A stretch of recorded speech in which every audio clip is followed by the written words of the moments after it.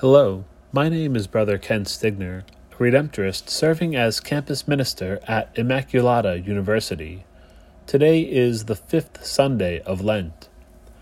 As we continue our journey through this holy season, we're continually reminded that it's a blessed time of conversion in our lives. We recognize that though we may be weighed down by many burdens, our God who loves us can liberate us and restore us to wholeness. Our readings this weekend all center around this theme of dying and rising again, and as we draw closer to the days of our Lord's Passion, this is where the Church is directing us. In the Gospel, we hear the story of the raising of Lazarus.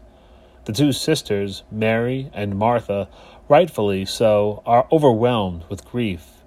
Yet, though Lazarus has died, Jesus shows that there is power over death and destruction.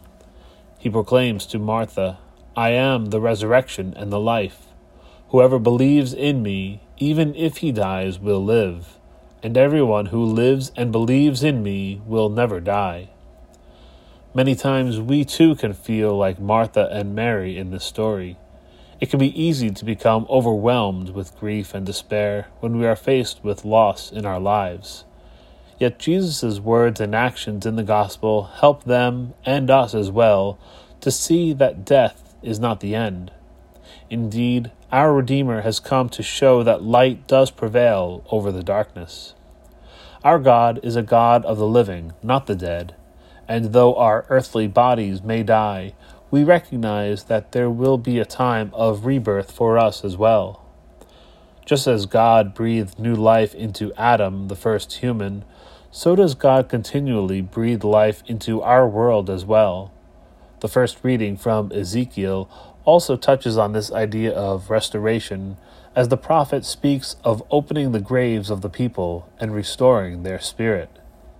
With this proclamation is the promise that the Lord will be with us, just as the Lord was with the Israelites in their time of exile. Our God is with us when we are experiencing the darkness that the world throws at us. There is hope for a new rebirth, even when things appear to be at their worst. Though this season of Lent is heavy on its sense of penitence and conversion, in many ways it is also a season about hope as well. We pray that all people may feel this sense of restoration and wholeness, especially people who are continually burdened by many things of this world. The wars, the greed, the catastrophes are part of this world, but Jesus shows, as he did for Martha, Mary, and Lazarus, that death and despair are not the end. I am the resurrection. I am the life. May this continue to be our motto as we continue our Lenten journey of conversion this season.